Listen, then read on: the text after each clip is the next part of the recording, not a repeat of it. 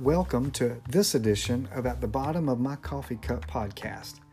Those that know me know I love to drink a great cup of coffee and that I normally start early in the mornings. That's my favorite time to get quiet and open up God's Word and see what He would speak to me.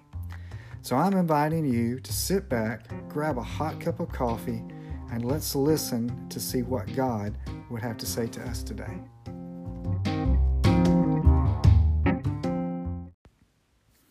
Praise Him. It is so easy to hurry through our day and forget one of the most important things in our walk with God, and that is to praise Him. You like to hear words of encouragement and love from your spouse and children, don't you? Sure you do. I love to hear my wife tell me that she loves me, or that I did a good job with something. Or when my kids tell me that they're proud of me. It makes me swell with pride and causes me to want to do more and be more. I have to believe that God feels much the same way.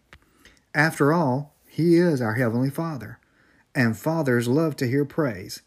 They love to be bragged on. He loves to listen to us as we talk about Him and share what He has done for us with others. I tend to think it makes Him want to do even more for us because of how we make Him feel. Do you understand what I'm saying? A father wants to hear good things from his family. It's the same way with our Heavenly Father. We need to take time out to say, God, you're great. God, I love you. I praise you for all you've done and for all you are. It only takes a thought. It only takes a couple of words, just a few seconds or even a few minutes out of your day.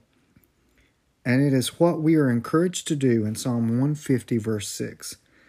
The Bible says, "Let everything that hath breath praise the Lord. Praise ye the Lord." Will you purpose to do that today? Maybe right now, or before you lay your head down tonight to go to sleep? Your Heavenly Father is waiting with bended ear.